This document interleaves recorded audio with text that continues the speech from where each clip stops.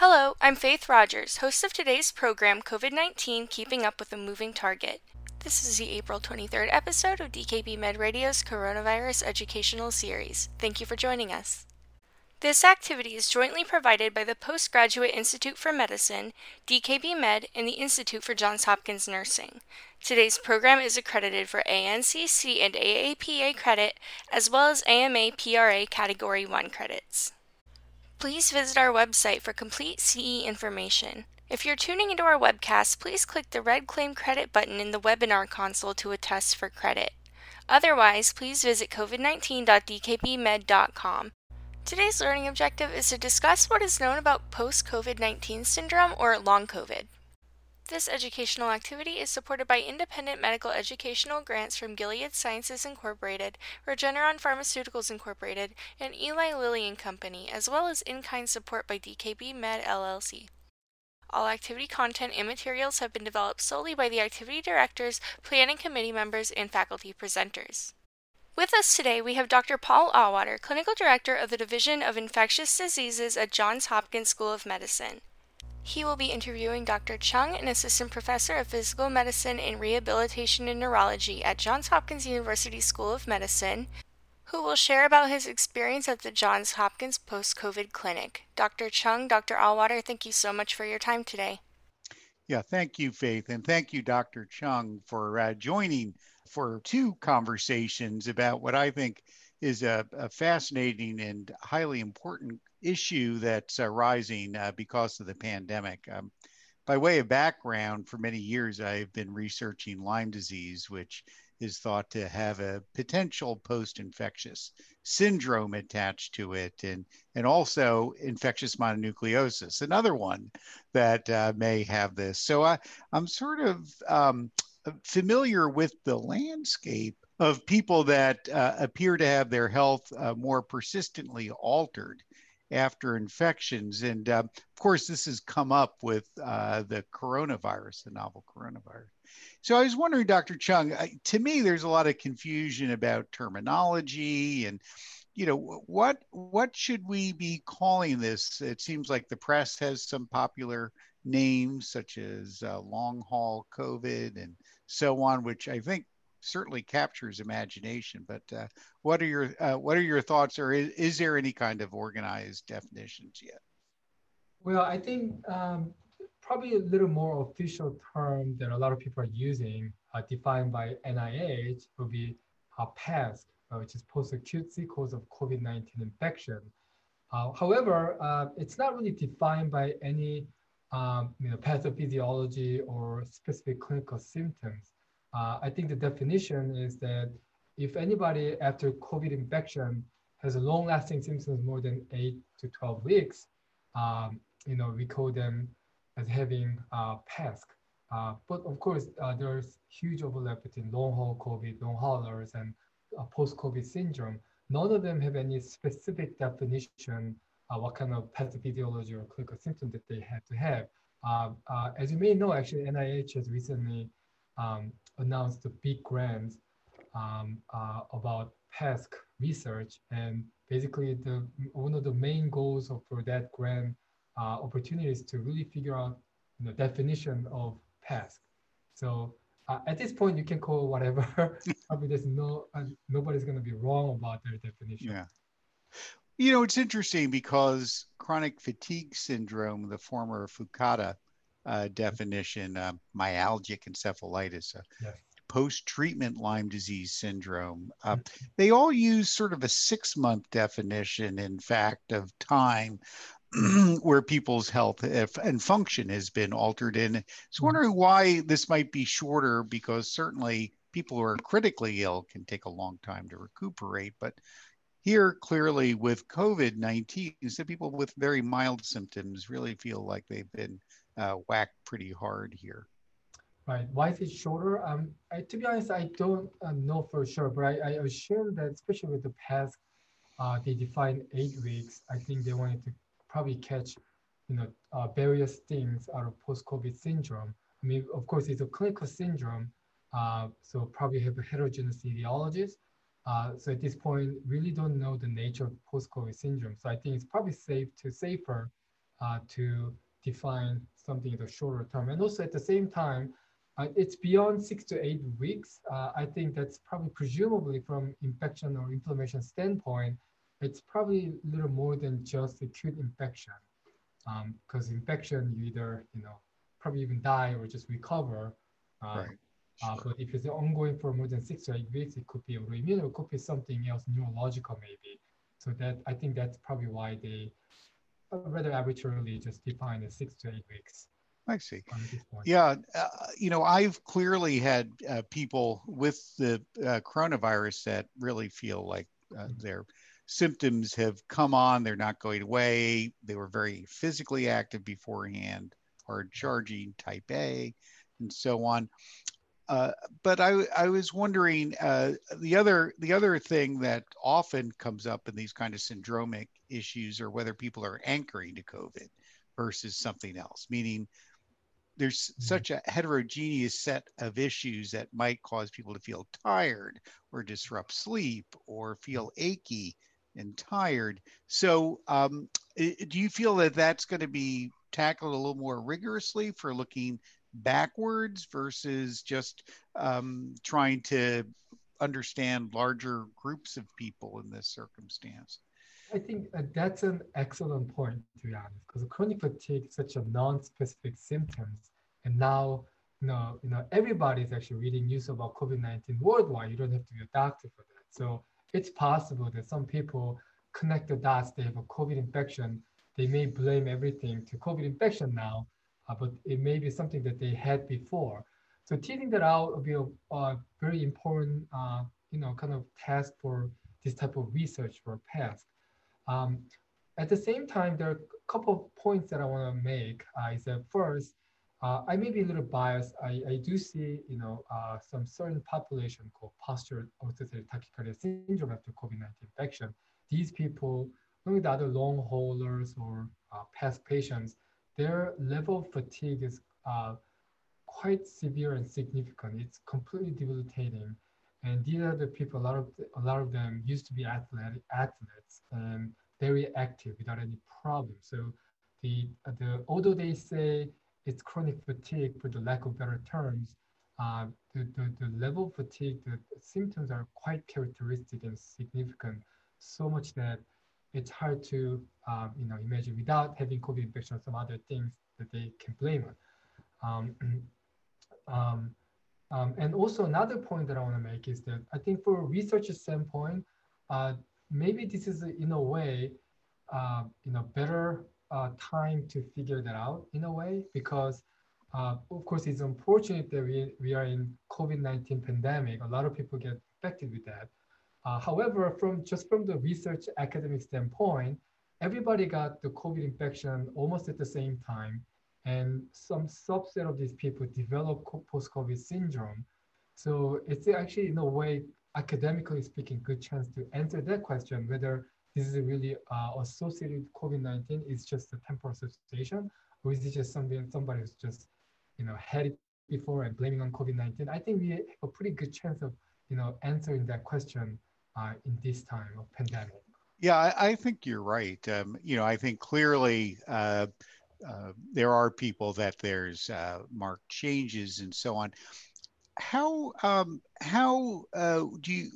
What do you find so far in your experience that's different about this group of people? I mean, you've seen other people, I'm sure, who have debilitating illness or chronic fatigue syndrome, POTS patients that seem to often skew in many series to a little more female, sometimes that bimodal. Sort of teens and young adults, and then middle age. What do you see that same kind of paradigm, or is this different, or too early to tell? Actually, I don't see a lot of difference. Now, that being said, I run the clinic called POTS clinic, postural orthostatic tachycardia syndrome, and a lot of post-COVID syndrome patients referred to my clinic, get diagnosed and confirmed with POTS, and that it's just not just my clinic. I have a lot of colleagues in different parts of the country and other countries, in some European countries. They have the same problem. They have a flood of those referrals for POTS patients after COVID-19. A lot of those so-called long haulers turn out to have POTS. And when I see them, their symptoms are very typical and characteristic for POTS. And I don't see a lot of difference between the symptoms or clinical features of POTS from just before COVID-19 versus after COVID-19. So, and these people are, as you said, interestingly, a lot of young female with the hypermobile joints. Some people call them as having Ehlers-Danlos syndrome, hypermobile um, type of connective tissue disorder, and young female, pale, very similar physique. And I see the quite similar trend. Not that I'm saying male or older people don't have it. They do have quite a lot of them actually have it. Just in general, they tend to have a little more vulnerability to this type of condition. Yeah, of course, I agree with you. These often are the more severe segment of people that have a post-infectious syndrome. And, they may have formal positive tilt table tests or just very orthostatic in the doctor's office when you're assessing them. But I've also had patients really that just have an enigmatic illness and do have orthostasis and probably fit into this POTS paradigm. But we've done nerve conductions and actually sural nerve biopsies, and we can sometimes find abnormalities that suggest that there is an autonomic neuropathy, not just some miscommunication issue. So do you have any sense that might be going on to this level? Yes, I do actually. I mean, it's probably with the past research, large cohort, we can tease out some other different subtypes too. Of course, I'm focused on my particular interest in dysautonomia and POTS, and quite a significant portion of these patients, there's quite a bit of evidence that suggests there's some autonomic dysfunction going on there. Now, that being said, I kind of like to also point out that autonomic nerve dysfunction, unlike other types of neurological diseases, let's say, for example, a lot of people see patients with diabetic neuropathy, and we know all their symptoms are. They have numbness, tingling in their fingertips, mostly in the bottom of their feet, more distal distribution, and it's pretty obvious their distal nerves are damaged, for example. But when it comes to autonomic neuropathy or neurological disorders, their symptom may manifest very widely and differently too. For example, a lot of these patients with POTS or dysautonomia, not only they have orthostatic intolerance, they complain of headache, chronic fatigue, pain, and actually brain fog is one of the very characteristic symptoms of POTS or dysautonomia as well, which is presumably from lack of brain circulation there.